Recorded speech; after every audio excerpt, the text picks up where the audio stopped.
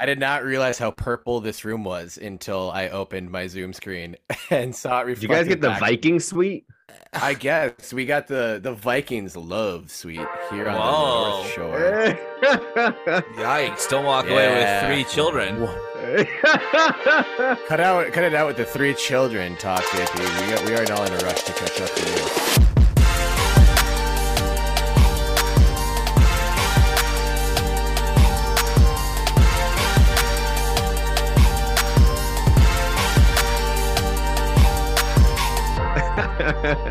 well, with thinking of love and good vibes, happy episode 69 of the Nice! It's the Noicest! The look on Benny's face is the same as a 12-year-old who just realized he got away with swearing in his homeroom.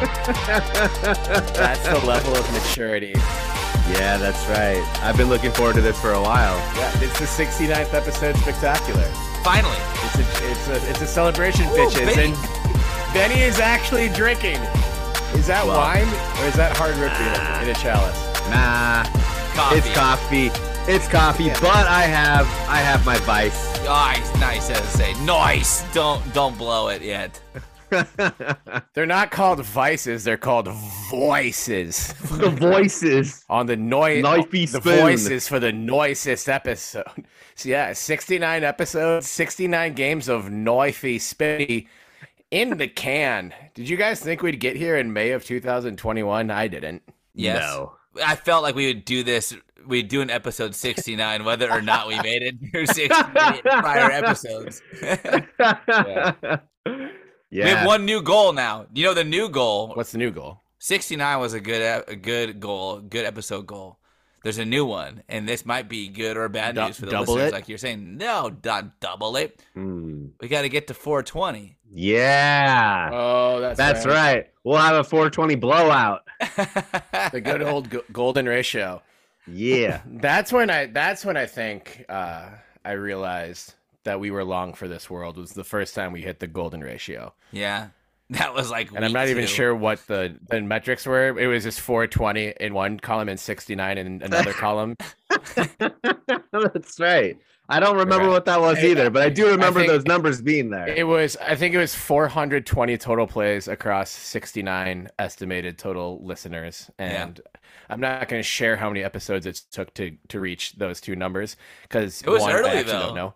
Right. And also we're not going to brag about our reach because that's tacky. And as everyone who has experienced this podcast knows, we're all about being classy, baby. That's why the glassware in this Airbnb, again, I'm in Grand Marais, Minnesota, population 1,300, a town with more breweries and art galleries than there are people, which is why I love it here. Nice. Not famously at all. No one gives a shit. But notably, recorded the episode last season after the Colorado game, actually. A worse result than this one. Your Beavs victors 42-9 against the Colorado Buffaloes, 6-2, bowl eligible by Halloween. Holla at you boys. But we potted, and I was recording from my hotel room on the banks of Lake Superior as defensive coordinator Tim Tibesar was fired while we were recording. And interviewing Brian Fenley. Fenley, yeah. That's right. Yeah, it kind of flipped. I think Benny was being back for report and also did not see the news that Tibesar got fired. Fenley signed into the Zoom and didn't know that Tibesar got fired. We didn't know either. It kind of flipped everything upside down, but it was fun. That's when we earned some of our we got our podcasting training wheels off. So, that was a big test for us, and yeah, I think we came out with flying colors. Not quite as flying as the Beavs this Saturday, but who else does really? What a convincing victory. JP, you were there. I was there. You watched, in theory. But yeah. Penny, did you actually watch? Happy episode 69. Nice episode. I watched the first half live. I watched the second half earlier today, but I did watch the whole game. Wait, what happened? Last night? Yes. My girlfriend got tickets to a comedy show. Oh, when when the game had not had their start time announced. But we should have known because when was it the last time Oregon started a game before 5 o'clock? Yeah. But you know what? 5 o'clock was pretty good. So it was nice to be down in Corvallis. It was actually the craziest sequence of weather events that I had experienced at Reser Stadium in like an October game in a long time. So we got, at least up here in Portland, it was like pouring rain all morning.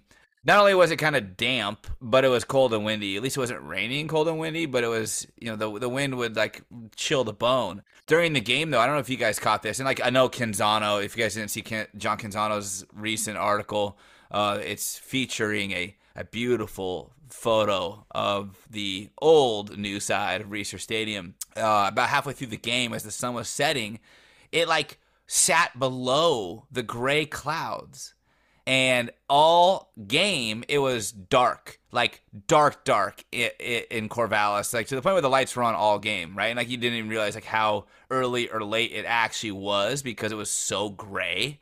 And then all of a sudden, the sun broke through and just lit up Reser Stadium. I mean, I took a photo. It's amazing, and it was wild because the lights were on still, and they were doing nothing because of how bright and beautiful it was.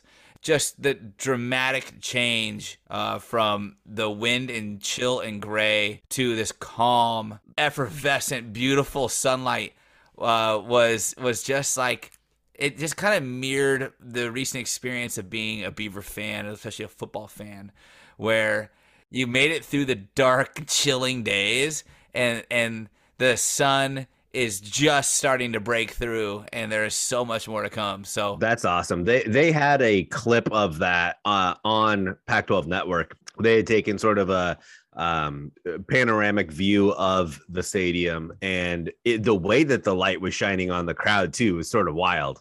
You could tell that from the shitty quality that Pac-12 Network puts out there. So I'm sure it looked great in person.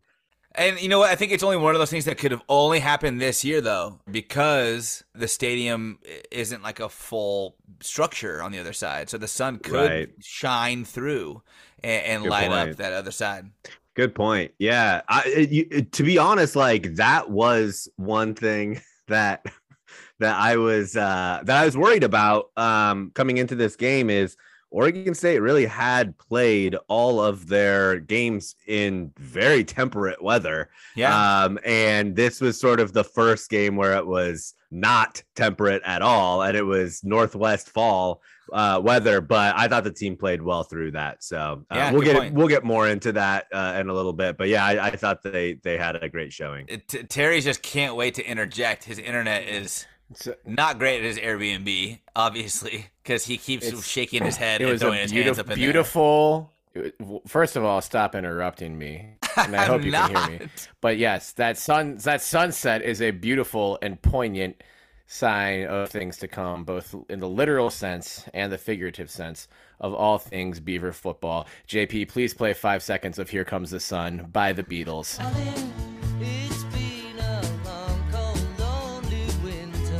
Oh, yes, nice. We do the classics. Yes. Andre Nicotina special. We did miss the Nicotina San Francisco show this weekend. I heard it was amazing, but also it was the equivalent of it was just as good as Damien Martinez's option in the Russian attack. So anyone who is there at the Herbst Theater in San Francisco, let us know. This is an officially Andre Nicotina, Damien Martinez celebration hour. Nice. Yeah, that was, man, what a hell of a game. And honestly, we'd been calling, specifically JP had been calling for needing a running back one. You couldn't do it by committee. And we found our running back one yesterday. Yeah. Against Colorado. Yeah. Man, though, I got to say, I don't know about you guys. I don't know what your weekends were like, but mine has been just a whirlwind of trying to get to this game. So first and foremost, did I tell you the story about how I planned this trip to go down for the Colorado game? I drove 70 miles. But what happened was we had tickets to this game. Oh, no, we had tickets to the Stanford game today for the women's soccer team. And then we had we were like, well, let's go to the Colorado game. It's 5:00. That's like a good time. The kids won't be too tired, and we can make it home. So we bought the tickets to the Colorado game. And then as we thought about it, we're like, well, we're going to still go back again for the Stanford game. So let's just stay the night. So I look online. There's like, of course, no hotels. Like anything is like everything's booked. But I found one at the Comfort Suites. Shout out Comfort Suites, which was as soon as the sliding doors open. First, you forget it's in the New China Buffet parking lot. And across the street. I was going to say, is Comfort Suites what we're calling Pie Cap now? They'll never be Comfort Suites. But like, it's like in the old 9th Street cinemas, it's now closed. I didn't realize, but that building is still there. I know, it's such a classic. Honestly, a horror movie should be set there. It's like got that creepy vibe, like 70s theater vibe. But like, then across the street's New China Buffet, which could also really play into this horror movie. It's spooky season. I've got horror movies on the mind. I've watched so many horror movies, just terrible horror movies. But Leprechaun. No, I watched Sorority House Massacre, which was like a sequel to Slumber Party Massacre, which was interesting. We watched Prom Night, Jamie Lee Curtis, Prom Night. That one was interesting. It's a lot of 80s, horror movies. They're all trashy, but I feel like 9th Street Cinemas is like a perfect setting. Actually, the whole parking lot is. But we drive in, and the minivan base with me, and he's like, oh, this is the hotel? I'm like, yeah. And then the sliding doors open, and there's a nice little lobby with an exposed second floor with the white railing, and he goes, wow, this is fancy. And I was like, your dad is balling. The Comfort Suites in Corvallis. But the only reason why we stayed there was we actually had a birthday party that we double booked. We had to go to today, so we couldn't make it to the women's soccer game. So I apologize. McKenna, Coach Nicola, the rest of the team, I apologize. We were supposed to be there. I actually apologize also, Scott Yearlings. We planned to go together, and I couldn't make it. Once I'm in Portland a month from now, crazy that's happening. We're TPing that kid's house. That's the maturity you get on the 69th episode of the Belligerent Beavs podcast. That sounds like a hell of a weekend, JP. I am glad you made it to the Colorado game, at least. And Scott was there with his daughter, sporting rally caps and some Belligerent Beavs gear as well. Love it. We were well represented. That was tough loss on a Sunday, but obviously we got the big win on Saturday and a draw, a frustrating but overall impressive draw on Friday. So the weekend really had everything. So Beaver Nation, it's a reminder of the complex emotions in this thing that we call life and the human condition, as it were. So every level of the spectrum in this fall sports weekend during spooky season, as you mentioned. Hopefully you're watching better horror movies than JP and his family are, because that list you shared was atrocious. The Shining is sitting right there. It's right there. I mean, there are obviously the staples, but like sometimes you got to dig deep in the archives. Yeah, the hokey ones for sure. And it was kind of a horror movie for the Colorado offense, especially if you ran towards Andrew Chatfield. And I'm not sure if you saw his Instagram story, but in honor of that, JP, please play 5 seconds of the Halloween theme music.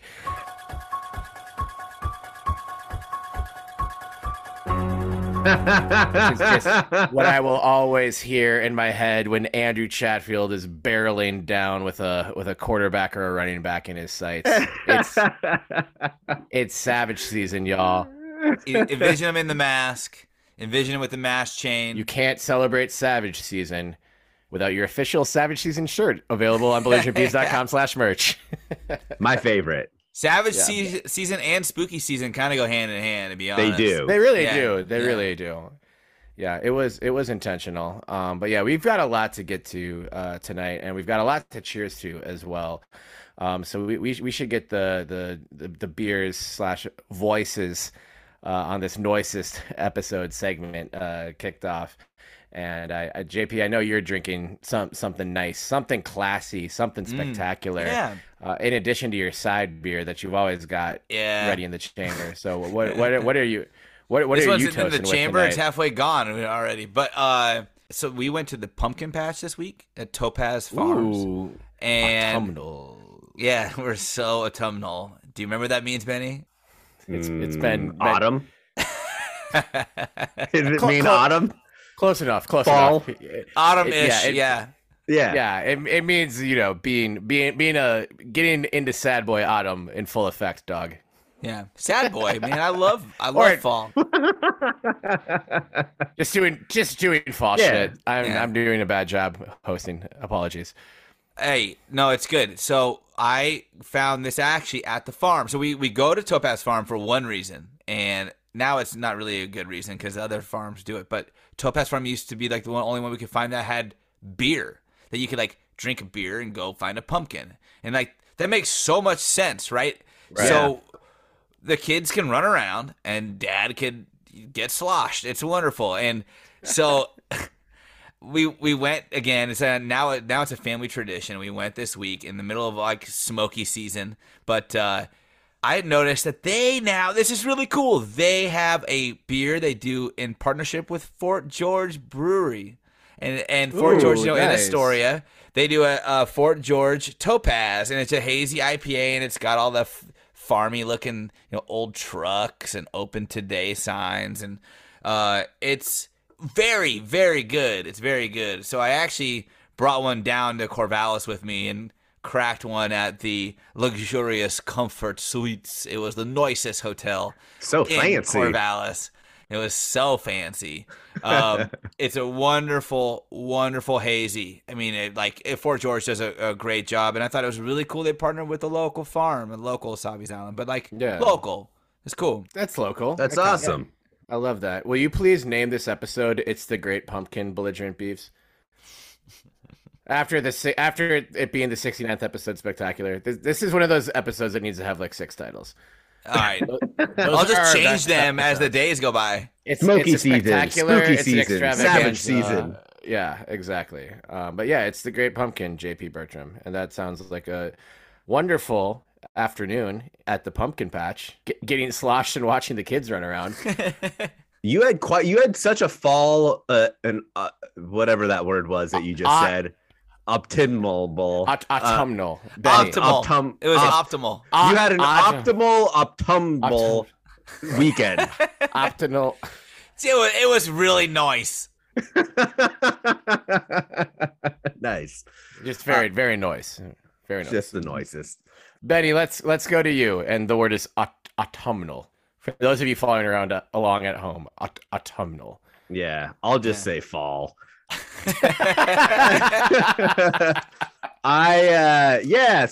I'm actually switching it up, and I want to say a disclaimer because I know we've talked about sort of psychedelics and what they can do to help with just sort of depression, anxiety, and other mental health issues. But they can also be fun, and so I had some chocolates that had some psilocybin in them earlier, which is the first time that I'll be doing this on the episode or on this podcast. So, listeners, do you hear how happy and joyful this man is now? You should do it. You can hear Benny smile through the top of the line pop filter that's covering his mic right now. Yeah. So, in preparation and celebration of our 69th episode, I figured this would be a good time to do it. So we'll see how this goes. I'm excited. What color am I right now? You guys are, your normal color. Terry is just a picture right now. Right. Yeah. JP turned my video off because my internet is shitty. No, let's tell him the truth. I turned your video off because you were too sexy. That is true. That is true. Way too hot. Sexy Nick was getting really worried about. I know, right? Your sexiness encroaching on his domain. There's a threshold, and we crossed it. And the FC, we don't normally release the video, but the FCC does monitor the video, and it was going to be too sexy to even exist just on the cloud. So that's right. Yeah.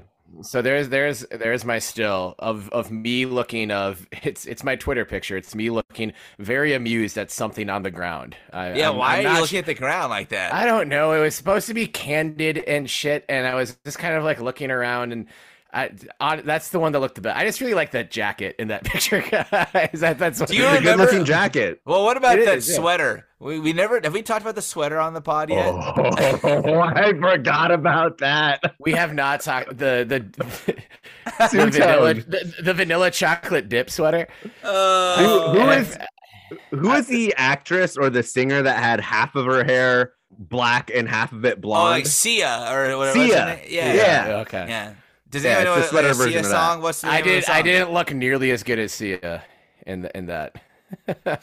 Can someone play a Sia song? I don't know what they are. Please play 5 seconds of the Sia song you are currently Googling. Do I have to do everything around here? Fuck. Yeah. I feel like that sweater topic is for a Benny's bonus belligerence. Yeah, you'll have to tune in for that one. That we will not record tonight. But that's two great weekends. I've had a pretty busy week. Taylor Swift and Carly Rae Jepsen new albums on the same day, so I've been busy as hell. Wow. Oh wow. Obviously. Yeah, barely even got to watch the game. Listening to their albums. It's not just listening, JP. It's experiencing. Whoa! Did you take some of those chocolates from Benny? I just might feel have. it. But yeah, also on the beer front, went to a great beer fest yesterday. I've had on the show several times. I had Flyer. Shout out, had Flyer in Northeast Minneapolis. They had their annual Oktoberfest Flyer Fest, where I had an incredible pumpkin spice vanilla bean porter that they partnered with 5 Watt, a local coffee shop. But for my official episode beer, I had to stop. Can't wait to see it. You're still stuck looking at the ground. I'm looking the pint. I'm looking at the ground because the perfect pint was just poured on the ground, and it's making me as happy as you can see. Smile ear to ear in that Twitter photo. It's not that the great. I think I've had their work on the show, but it's been 60 noise of these, and they all kind of run together, listener, as you well know. So I stopped at the great Castle Danger Brewing Company in Two Harbors, Minnesota. They are known for their cream ale. That's their flagship. It's what they're famous in the Midwest for. I got their New England IPA, which is called the Aurora Haze. I am in a spot where the Aurora Borealis or the Northern Lights can be seen. I've seen the Northern Lights. Very close to where I am here. I have seen the Northern Lights here. I've heard it's magical. They are amazing. I highly recommend it. I can't say this from experience, but I can imagine taking Benny's chocolates first and then see the Northern Lights would be spectacular. So let's do that. Let's do that sometime in the next year, Benny. I don't even need to travel there. I can see them right now. Maybe the Northern Lights were the pretty colors we saw in our mind along the way. The appropriate thing about this beer, which I honestly did not notice until I popped the crowler into this goblet that you guys got a very quick pop the collar. I also have been JP, please play 5 seconds of Popping My Collar by 3 6 Mafia. Ever since I can remember, I've been popping my collar, popping my collar. You think I was going to let that one go by? Hell no. But of all the metadata on this beer, the important thing to remember for this episode of the Belligerent Beast podcast, 6.9%. Whoa! Is that what you got too? I don't know. I am trying to look. Yeah, it's 6.9! And Benny, are your chocolates 6.9%? Yeah, wacky. Probably. Yep. It would make sense. Oh, there we go. Yeah. Amazing. Well, with that in mind, and I'll spare you requesting 5 seconds of every single episode off of every single song off the Taylor Swift and Carly Rae Jepsen albums. JP, let's raise our glasses and our chocolates and our goblets of chocolate. That sounds nice. It does sound nice. To the Beast, but especially Damien Martinez. Yeah, Dame. And being bowl eligible by Halloween. We cheers to Yes. this 3 weeks ago after that 2-game losing streak when we're 3-2. So we're going to be 6-2 at the bye. We're here. Fuck yeah. Sa fucking lude. Chop them. Chop them. I have a bone to pick before we get into football, though. I want to say this. Okay. I want to say one thing. All right. Oregon State football must play on Halloween weekend. Yeah. Every year. Okay. Every year. So I'm down with that. Bye this week pisses me off. That should be a no-brainer. Every single year we have to play on Halloween weekend. Yeah. The scheduling people at the Pac-12 are stupid. They're stupid. I don't care. I don't care if we play the Monstars. Like, just make a game happen in Corvallis. Halloween. JP, please play 5 seconds of Hit 'em High by the Monstars.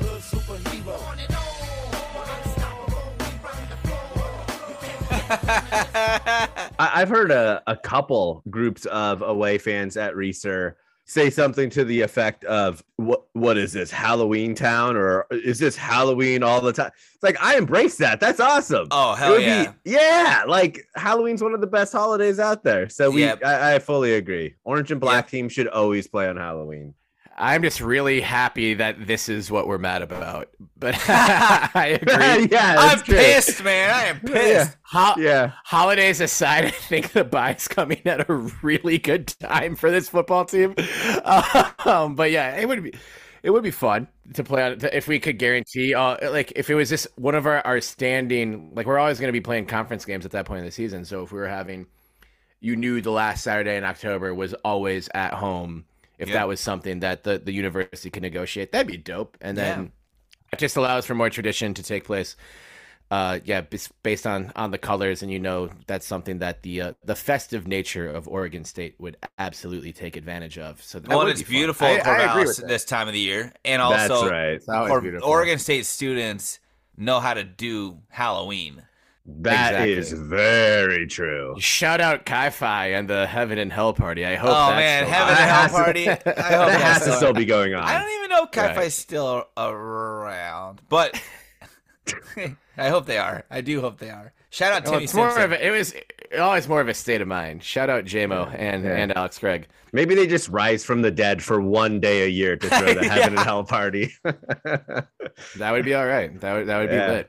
Yeah, I'm sure most of them would be cool with that. If that was like that, what they had to do in perpetuity forever, that would just be like, we'll do it. Are you guys dressing up for Halloween this year? Do you have costumes in mind? Yeah, I get mine picked by my kids every year. It's not fun. What did your kids pick for you this year, JP? I'm Zurg. The bad Toy Story toy, who is Buzz Lightyear's dad, I guess. And Ev is Buzz Lightyear because of the Lightyear movie came out. What is so did Zurg appear in the Lightyear movie? Was that his first appearance? No, he was in like Toy Story 2 or something. Okay. Like he was like I saw Toy Story 2. I don't remember it well. Maybe I saw Toy Story 3. I'm not sure. There's been 4. I've seen them all. I know there's been 4, and then Lightyear on top of that. Yeah.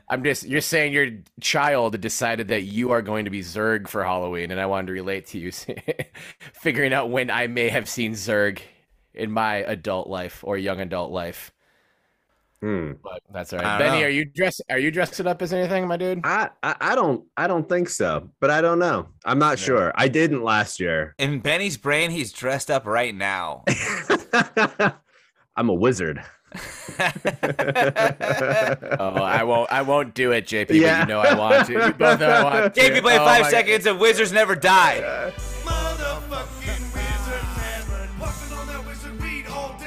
Yeah. What group is that? Do they have a name, right? It's just called Wizard Rap, right? The Workaholic guys. If you watched Workaholics as much as we did in 2011, you're welcome for that reference. Everyone else, we are truly sorry. But there's been 16 noise. There's been 16 noise. This is your 69th game of Noify Spoonie at this point. You knew it was coming. Terry, what's your costume? Boyfriend. Boyfriend. Doting boyfriend. I know we're gonna go to a couples yoga at some point before Halloween. So Yogi. Oh, no, we're not.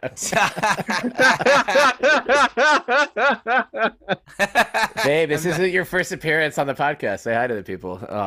Just kidding. Yeah, I thought that this might be the year to do this. It's not a very complicated costume, really. And JP, I mean, here comes a very very unthoughtful request of 5 seconds, but I wanted to be Billy Madison from the 1995 classic Billy Madison while he's wearing the shirt that he stole from Frank, and when his dad is like, I've bought you everything, cars, toys, clothes, and goes, actually, I stole this shirt from Frank, and he pulls a shirt up and Frank's name is on it. Because in the next scene is when JP, please play 5 seconds of I'll Tumble For Ya by somebody I don't know.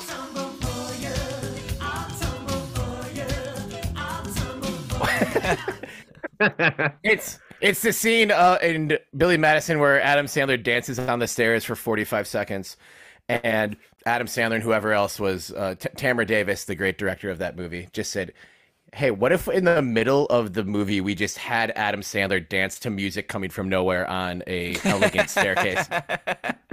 And I feel like that's kind of the attitude that we go through this podcast with. And Beaver fam, we'll always tumble for you. So I've always he's wearing Timberlands, cargo shorts, and a shredded, really expensive Izod golf vest over a shirt, and a cycling, one of those dumb cycling hats backwards. And it's just one of those costumes that you'd wear, and 99% of people wouldn't get it. But one guy at a party would look at you, do a double take, and be like, Billy Madison? And you'd be like, yes, and we are friends because you understood this. So yeah, that's the only costume that's been on my mind for Halloween this year and past. But I'm not going to do it. I don't have cargo shorts that fit anymore, and I'm not going to buy any. So we have to talk about the game, you guys. We've lost every listener. No, this is why they tune in. Thanks y'all for rocking with us. 6-2. Yes. Feels good. There hasn't been too many opportunities in the Jonathan Smith era where the Beavs win it. I think the final line was 23.5-point favorites. And depending on which sports book you looked at, that hasn't happened. Doesn't matter. There hasn't been a ton of times. It doesn't matter. We still covered the spread. The Beavs are great against the spread. And there hasn't been a ton of opportunities just for comfortable blowout in conference wins. And this game, for any no neutral observers turned this game on and kept it on, and that was kind of what we wanted. That was what we were hoping for. We're hoping for just this: show up, take care of business, get the most convincing W possible, go home unscathed. Yeah, that is exactly what happened, and I've never had more fun watching a blowout Beaver win. I honestly don't think I have. Just them taking care of business. It's this team sucks. All due respect to Colorado. No. Not all due respect. I have no respect. I'm sorry. Okay, I sat there and I'm glad you're not starting at middle linebacker for the Beavs then, JP, since you have no respect, because you clearly could see that every single member on our team was we're not gonna overlook this team just because we want to get to the bye, we want to get bowl eligible, whatever. They gave them the respect of, this is a college fucking football team coming in here. They beat another team that we're gonna play on our schedule in a few weeks last week. We can't overlook these dudes, and they did not. It also wasn't a perfect game. I've got some picks to knit later, but just a couple, just one. But 42-9, the star of the night, Damien Martinez. I know you guys are going to bring up Dame right away. I have no problem calling him Dame on a podcast. A lot of Portland Trailblazers who probably only recognize Lillard as the one true Dame. But whatever. He's our Dame. He's the belligerent Beavs athlete, and he is spectacular. But it was a really complete team win. Kind of what we predicted. We wanted it to be boring. We wanted it to be safe. And they took care of business. First big takeaway from the game. Benny, I want to start with you because you weren't there and didn't watch the second half until today. Yeah. Well, and are on happy chocolates right now. That's right. Yeah. No, my takeaway is more at a macro level, right? So it seemed like under Riley, we had we typically would play down to at least one opponent a year, usually two or three. And so these games on the calendar, I feel like it's ingrained in Beaver Nation now to be scared of these games, like these trap games. And I think the one thing that this game showed us, in line with the consistency of the last three, is that like Oregon State's not going to overlook anyone. And I know I said after the Stanford game that it was clear that Oregon State overlooked Stanford. After Stanford's last couple of games, I don't know if that's true. Like Stanford has looked like a decent team, right? So I think Jonathan Smith has gotten this team ready to play whoever that next opponent is. And for all the things that Mike Riley did for the program, that was one thing that he really did struggle with. And so, yeah, I mean, like that was exactly what you wanted to see. It makes me feel really good about this team going into the bye week. And yeah, I mean, offense looked really sharp. Defense looked incredible. And hell yeah. Yeah, like you said, it was a good team win that was never in doubt. They felt like the superior team from start to finish, really. Well, speaking of superior team, and I want to go back to the respect for Colorado, and here's why mine dropped immediately at the game. So I'm in the terrace as they came out from the ramp, right? And, you know, the Beaver Dam let them have it, as you'd expect. Yeah. And I feel for these players at Colorado because I think they committed and they were there when they're playing their ass off. Well, then things were looking up for them, you know, like they were on the right trajectory for a bit, and the wheels have totally fallen off. They disappeared. They literally fell off a cliff, and they have no wheels. But they still came running out, just absolutely taunting the fans, middle fingers up, waving at the ear, just telling everyone to shush, calm down, and I'm like, you guys, You're 1-5. You've been absolutely terrible. You got one win last week against Cal at home. It was a crazy game. But you're going to come back on the road and start taunting fans as you come on the field? Just show up and do your business. You know what I mean? Prove it on the field. Wait till you're even close to 500 before you're shushing opposing fans on the road. Shushing opposing fans before the game starts is aggressive. Which aggressive move. Also we would be saying this if Oregon State was doing this. Totally. Don't do that. Don't do that. Right. It's just not a good look. It was a really bad look, and it wasn't one guy, because I thought it was okay, the first guy's out, they're all hyped, they're the ones leading the team out, and either they planned it, or it's just a team atmosphere thing, or they just saw the guys setting by example. But they all did it as they cascaded through the line, running out on the field. They just kept doing it. I'm like, why is this happening? Anyways, so that's why I have no respect for Colorado. I hope you guys enjoy your 1-win season. That's how it'll end up. But I do want to comment what you said, Benny, because I think it's really interesting. And I think this is it's hard for Beaver fans to just get this in their minds and look at things from a different perspective, because with Riley, it wasn't even we played down and we lost a bunch of those games. It was one of those things where it was every season, even as a bigger picture, every season was so predictable, the same predictable march, towards something. It was it all came down to, are we an 8-win team or a 9-win team? And it all comes down to the Civil War game. And is Oregon ranked in the top 10 or are they in the top 25? Because then, are we at home or are we at Autzen?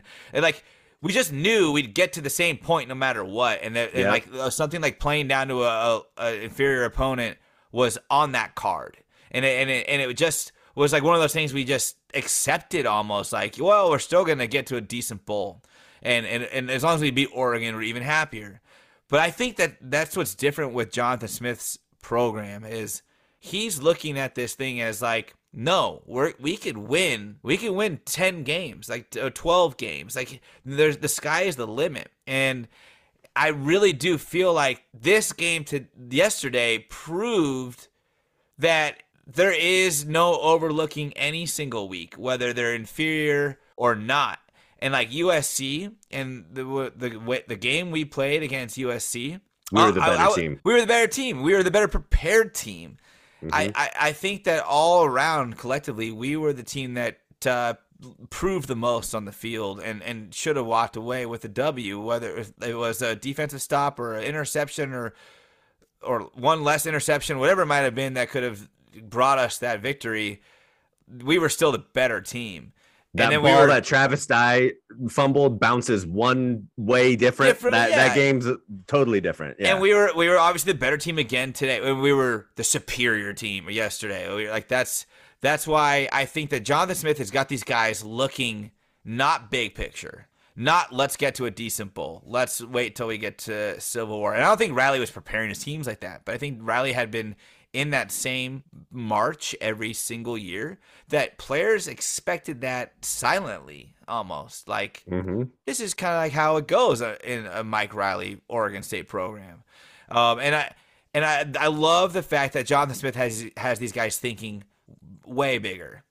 And I don't know if we'll get there this year. I hope we do. I hope we win 4 more games before we go to the Pac-12 championship and to a bowl. But like, we're going to win 2 of them at the very minimum, and I'm not even going to knock on wood. Sorry, you guys can get mad, but I know that there are 2 inferior opponents, and I trust that Jonathan Smith will have us prepared for that game. Yeah, right. Well, and if you look, I mean, seriously, our last 3 games, a game on the road, which we have struggled at tremendously for a while, a game against, that's right, against Wazoo, which, I mean, they've had our number for the last 10 years, and they're a good team too. And Colorado, and that is a trap game that has trap game written all over it. And so it's not 3 random opponents. It's 3 opponents that all had their own unique circumstances around it that would have caused trouble for Oregon State teams of the past. Yeah. But also, I think, and there's so much to be impressed with what happened last night, but we kind of speculated last week about what they'd ask Gulbranson to do, what we sort of thought the offensive game plan would be. Defense, obviously, just keep playing your game. I don't think anyone was worried about how the defense was going to approach Colorado, but once it got announced that Gulbranson was going to, in fact, start for Chance again, I think that there was a lot of intrigue surrounding what the offense was going to do. And this isn't to take away anything that the offense did, but I do think Smith and Lindgren and the whole staff together, like, we went in with a pretty vanilla game plan. And no matter how you're playing or who you're playing in college football, you go in with just your basic ass offense game plan and win 42-9. That's pretty impressive. Like, you are miles better than your competition. We weren't going to do anything cute. We weren't going to do anything, give away anything easy. This isn't one of my picks to knit, but I did. My heart skipped one beat when our first offensive play of the game was the jet sweep to Josiah Irish, and it was the handoff was fumbled either between Gulbranson or Irish. I don't know who we're putting blame on, and I don't really care. Obviously, they bounced back. But it was like, that's not even like that crazy of a play call. And you could sort of see people on Twitter going for the blame Lindgren button that everyone wants to call whenever we don't have a million points on the board. And I thought Lindgren called a great game. And I thought Ben played well too. So I'm really happy with the offense. But it was like kind of clear, like, we're just going to put the offense on cruise control and we're not going to break glass in case we need it. And they didn't need to. And I think it's now in a position where you can sort of reset and gather yourself as an offense during the bye with some time off. And whether it's Ben or Chance against UW on Friday night, November 4th, very, very big game all of a sudden, you can make the best decision for your football team at the time. And that is that's a pretty exciting place to be in, honestly. And just to put up 42 points in that manner, that's something we haven't seen since we were in college, which, as is mentioned on this podcast all the time, took place 10 million years ago. So, yeah, Mammoth Bone, that guy was a fan in the terrace with us. He hung out with us before he died and got buried. The other thing that I think is, because this team obviously feels way different than what we've seen really since when we were in school. And I think one other part of that is if you look at the teams past in the last 10 years, let's say, and they're playing an inferior opponent, and there weren't a lot of those games, but when they were tactical about it. And it was like sort of what you alluded to, Terry. There was like this scheming game plan. A lot of it was built on speed. But what we saw last night was last night it was smash mouth football, right? And I mean, specifically with our secondary, Alex Austin had one really big hit, another really good hit. But it was one of those games where it's like, hey, we're here. Like, this is who we are. You're going to come to Corvallis. We're going to fuck you up, and we're going to make it hurt. And that we have not seen that in so long in Corvallis. Right. And it felt so good to just like flex our dominance on a team that was far inferior to us. Benny, you and I talk about the 30 for 30, the U 30 for 30 quite a bit. And This is appropriate because I'm going to quote another Benny Blades, who, one of my favorite sound bites from that. They're sort of going through this, like the swagger dripped part of the mid 80s of Miami football. And Benny Blade says, not only are we going to beat your ass, we're going to talk to you while we beat your ass. Yeah. And all the guys last night were talking a lot in a way that didn't seem over the top, but earned. And I think some of what you're talking about, JP, I think a lot of them saw them shushing the Colorado players, shushing the crowd as they ran out with a 1-5 record, and wanted to remind these guys just sort of where both teams stand in the conference pecking order at the moment. So that's a great point, Benny. And you want to keep that at least harnessed to a degree.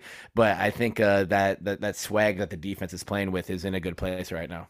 And shout out to the defense even further, because you guys know the stat that the last time that Oregon State held a Pac-12 opponent under 10 points? When? 10 years ago. Oh, shit. Really? It was 10 years ago. It was, wow, that seems crazy. A 21-7 victory over Utah in 2012. So I remember that game. It's been a decade since we had a performance like that. Whether the opponent is up to making us have to fight to keep them under 10 or not. I mean, I would say Colorado is a mess. They were a mess, especially offensively, but they have the talent, and they were one kick / 2-point conversion away to being above 10 or at 10. So it wasn't like this was just a total cruise control game for the defense. I think they went on cruise control because they knew how to pick their spots and make Colorado pay for their mistakes. But that was all game plan. That was all talent. And like it had nothing to do really with Colorado being terrible. I mean, like we covered the line for a Vegas plus 10. And so you would imagine, like, even Vegas thought that Colorado was going to score at least another touchdown and field goal from this point. So the defense stepped up, and it was really, really fun to see them. They were so energetic. And another thing I want to point out was the Beaver Dam was so jacked up when the chainsaw came out. And it was one of those things where you thought something was happening on the sideline, like bad. Like, because you'd watch all the players like kind of huddle around the players with the chainsaw. They would kind of leave their spot on the sideline and congregate in this one area, like a mosh pit, and then you see the Beaver Dam go crazy, like they saw somebody fighting on the field or something, or like a streaker on the field. I mean, it was really, really cool. The energy was great. The vibe in the building was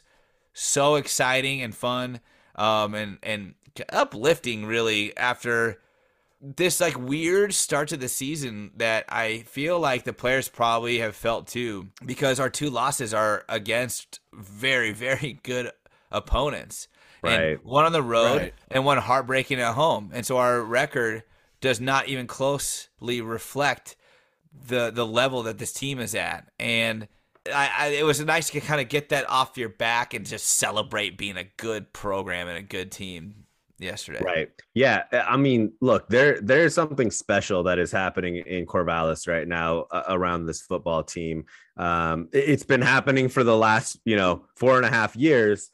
But like we are seeing all of the hard work that Jonathan Smith and his staff has put into this program, and all the hard work that the players have put into this program start to come to fruition. And I think like in many ways, getting from 7-6 to whatever we're going to see this year is significantly harder than getting from where the team was maybe after that first year to a winning record. Like it's just so hard to get over that hump, especially the Pac-12 is significantly better this year too than what they were last year. So, I mean, like what we're seeing is just, and I don't want to say this, you know, it might be a little premature because we still have a few games left, but like this is, it really is amazing. And I think it warrants us to, you know, just acknowledge that this is special times in Corvallis. So I have a question though, going forward. Can I say one thing before we ask the question? Yeah. Just off of Benny's point, is because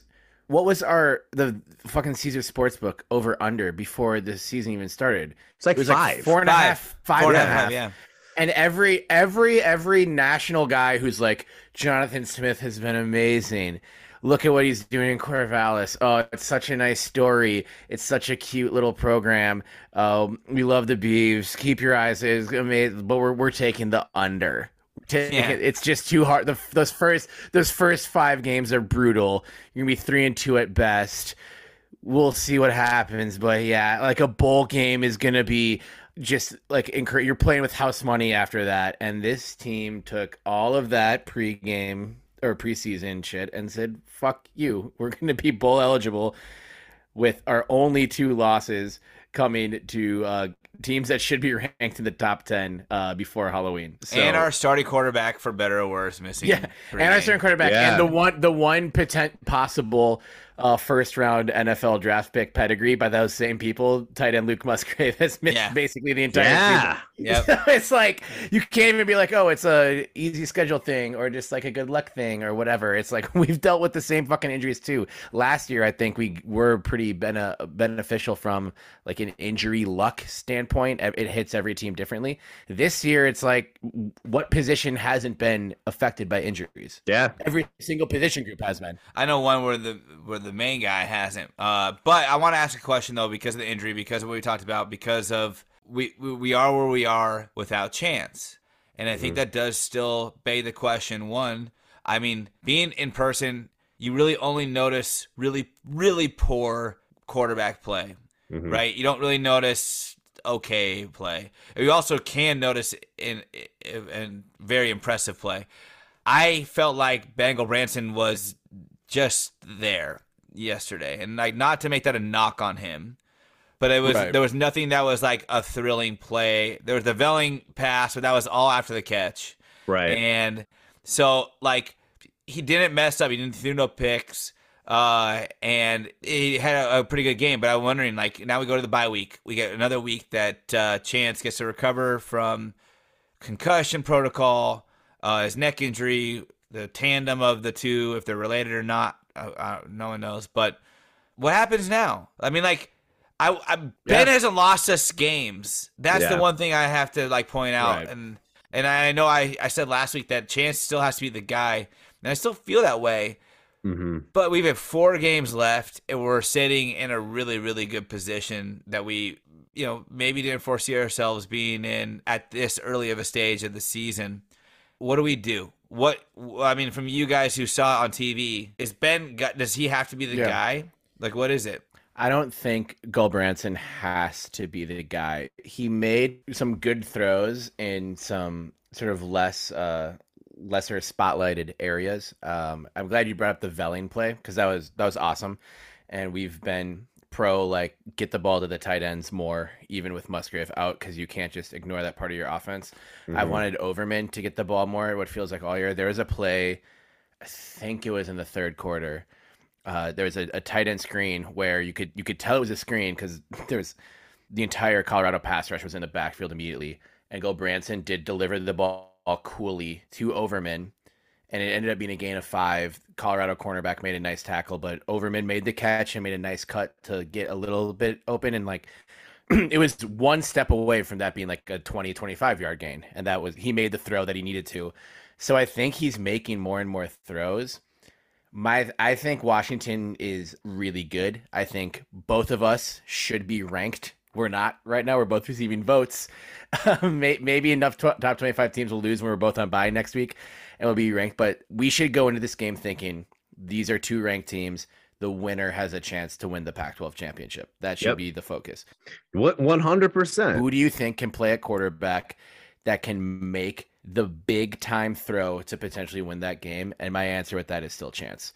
So if we're in a hypothetical situation where it's Chance and Ben are level in terms of health and practice reps, which is probably not going to be the actual case, but just for the sake of argument on this podcast, I think you got to go with Chance. But I will trust what the coaching staff decides. But if Chance is good to go, I think part of the level of the competition this week, again, no disrespect to Colorado, or maybe disrespect to Colorado. Do it. Was like, you can win. You can win with your backup quarterback. So why risk it?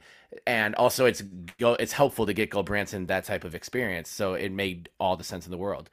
You're in a nationally televised game on Friday night on November 4th, which is you can either turn this into a potentially special season or go to the fucking Sun Bowl and nobody cares. Someone needs to make that throw. Shout out El Paso, Texas. Benny Way always has a great time there. But also, casual college football fans don't give a shit about the Sun Bowl. I feel like that's not offensive. And in my opinion, that's still Chance. But also, I'm not with him in the meeting rooms. I'm not with him in the protocol. So I have no idea. But for your question, JP, hypothetically, if it's equal, close-ish bill of health, I'm still rolling with Chance. And I have to imagine, too, that's why I want to say this, like really quick, Benny, before you get to your point, is I think that Lingard and co could dial back the playbook for Chance.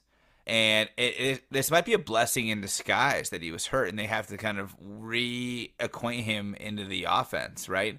I mean, we have new playmakers since he's gone out. We have guys that have stepped up into roles that weren't there to start the season. They weren't projected to be big targets for Chance Nolan.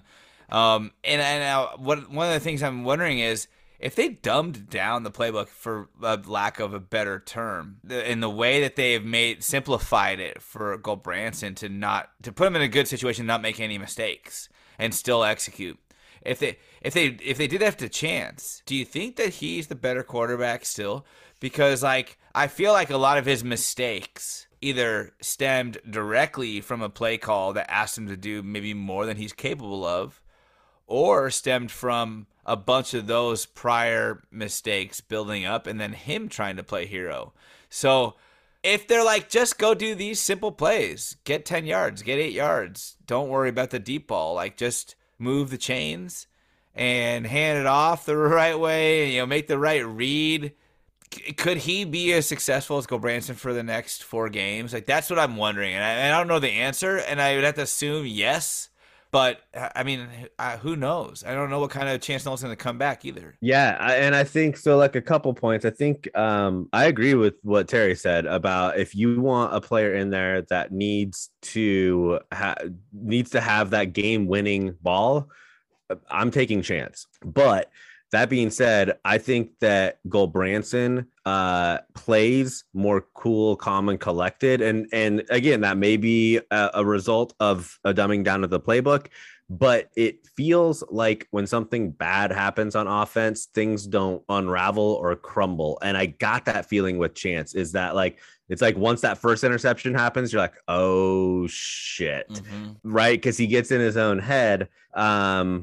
And let's be honest, our offense is not one of the, I don't think we compete offensively necessarily with the top tier teams in the Pac-12. Our defense, I'm convinced our defense is the best in the Pac-12. And so maybe one of the best in the country. I agree. Just sort of sidebar, Oregon State has given up the fewest amount of points thus far in the season than any team in the Pac-12. And some of them have had buys. But I do think that right now you almost do just need that quarterback that can keep the wheels moving. hey, look, there's a fumble the first play of the game. Let's go down and score a touchdown the second drive of the game. You need somebody like that and let your defense win the games, essentially. And when you have someone like Damien Martinez, or let your running backs win the game. Right. Like when you have someone like Damien that can get almost 200 yards on the ground and 3 scores, like that makes things a little bit easier. And you do want the quarterback that is more cool, calm, and collected, even if he doesn't possess the skill set that Chance has. And it is kind of crazy that we're maybe all saying like, oh yeah, if you need one throw at the end of the game to win, you go Chance, when the one miracle finish this season was at the hands of Gulbranson. So I'm not necessarily he can't do it, but when people were sort of calling for Chance to be benched even pre-injury, Chance was amazing in that fourth quarter at Fresno. And I know haters of Oregon State's resume thus far have, pointed to Fresno falling off since then, and just won't even mention that Jake Haener, All-American quarterback, got hurt in the next game and hasn't played since. So Chance was really impressive in that fourth quarter in a hostile environment. So we know that Chance does have it between the ears and can do it. Mm-hmm. And something happened in that USC game and early Utah game. It would be compelling theater to see him trotting out with the first team offense in Seattle in 2 weeks. So I don't know. I'm going to be pretty confident in this team, regardless of its Chance or if it's Ben in that game. It's a tough decision in a good way, because Ben didn't give you any reason to take him out of the game. Exactly.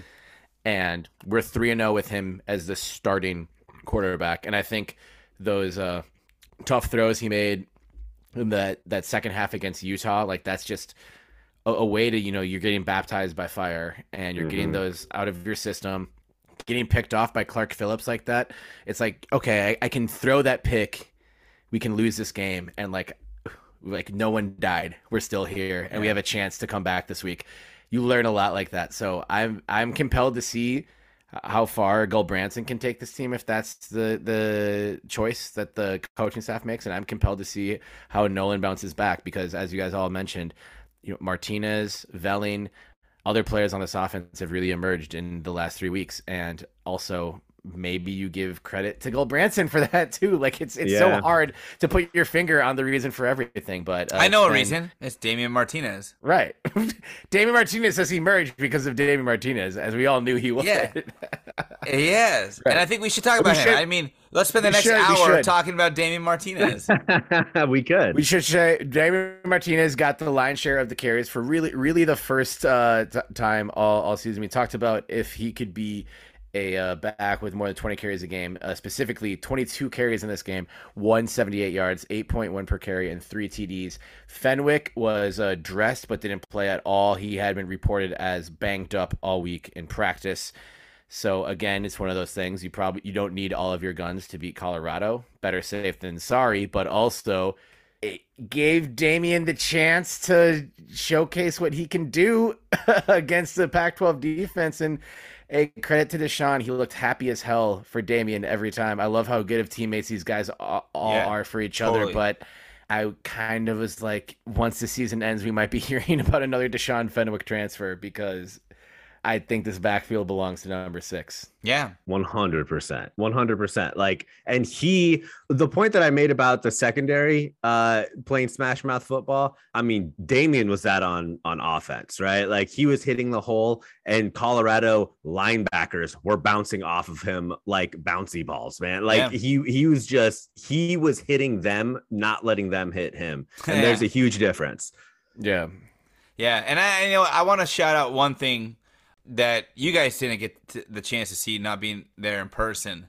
But we all saw Damien dominate the defense on Saturday night. And like you said, Benny, he was throwing linebackers off of him. Mm-hmm. The man could not be stopped. If his will was to get somewhere, he was going to get that far. And if his will had to be cut a little bit, he wasn't going to just give up. He was still trying to move an extra inch or two. And that's one of the things I think that we all love about Damien Martinez as a football player is he doesn't just go down when he's hit. He tries to take that extra yard or two, or extend the play as much as possible.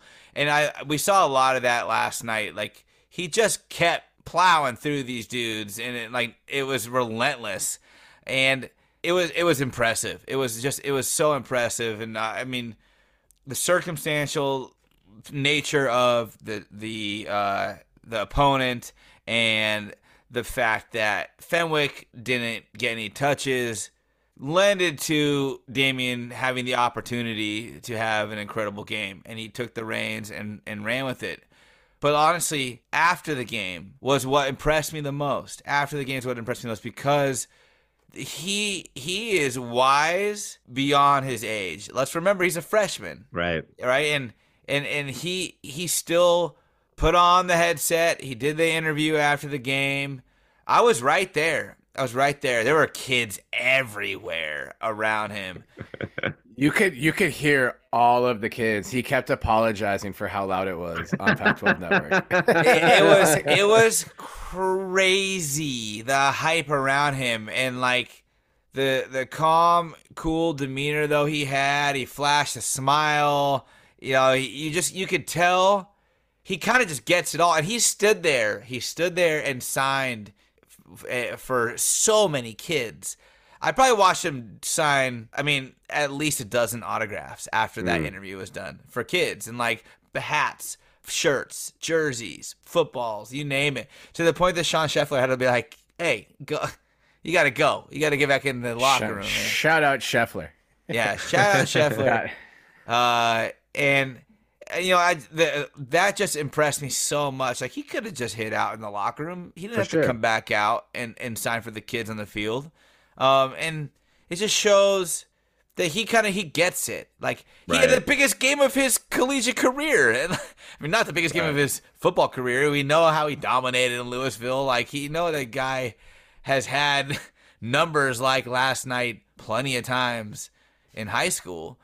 But he's a good dude, and I love seeing guys like him be rewarded in the spotlight for their craft, and kind of just get the recognition, and then afterwards go back to being just a good dude again. And so I have to shout him out for that, because I stood back, I watched it for a while, and I just wondered how much of this is he gonna take? This is crazy. It was chaos on the field, and he sat there calm and just handled it all, talked to all the kids, signed all the autographs. So good on you, Damien. You're a good beav. That's awesome. You know who he reminds me of, both on and off the field, is Steven Jackson. Yes. And like, I was waiting for the Steven Jackson comparison. Yes. Yeah. It was only a matter of time. Yeah. Right. Like, obviously Steven Jackson is a super good dude and all, like, natural at being able to talk to people. But Damien runs like Steven Jackson. He has that combination of speed and power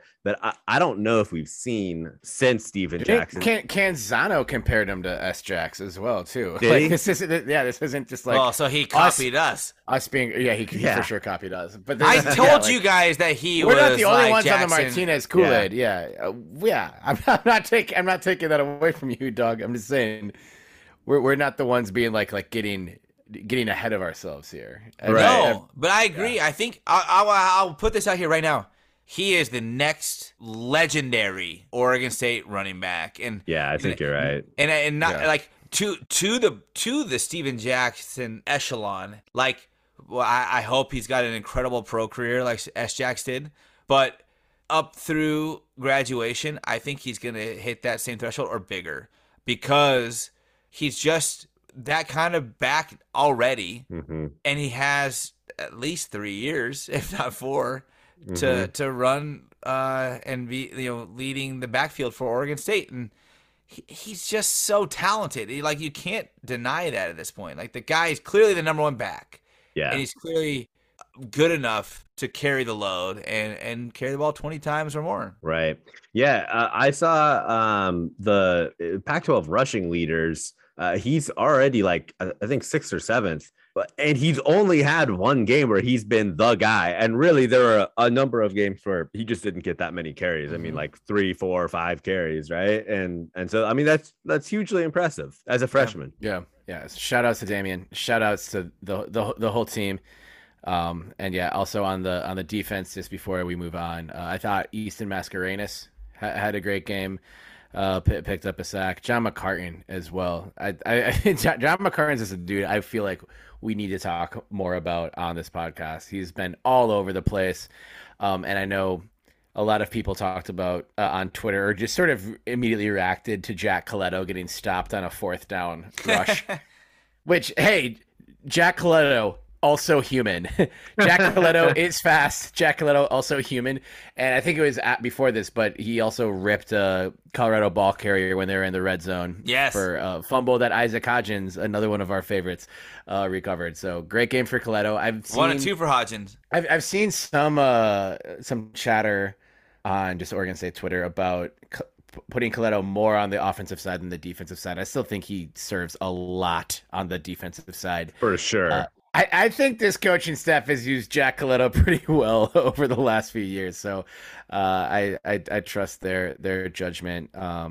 Trust their judgment there.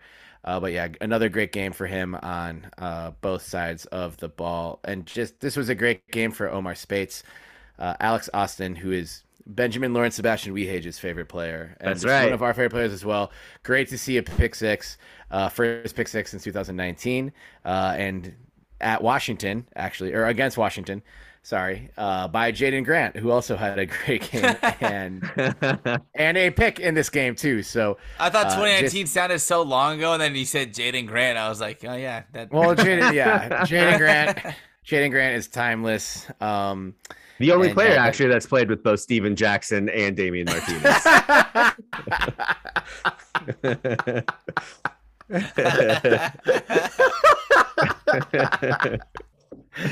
Oh my god, great one, Benny.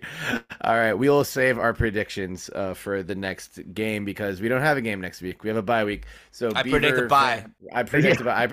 Oregon State will not win weekend. Or lose. Yeah, we're boring weekend.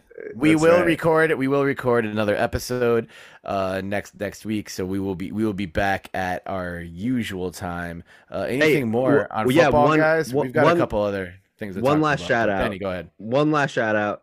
He didn't have the performance that Damien did, but Jam Griffin getting in there with a 6.9 yards per carry. Nice. It was so nice. Oh, it was so nice.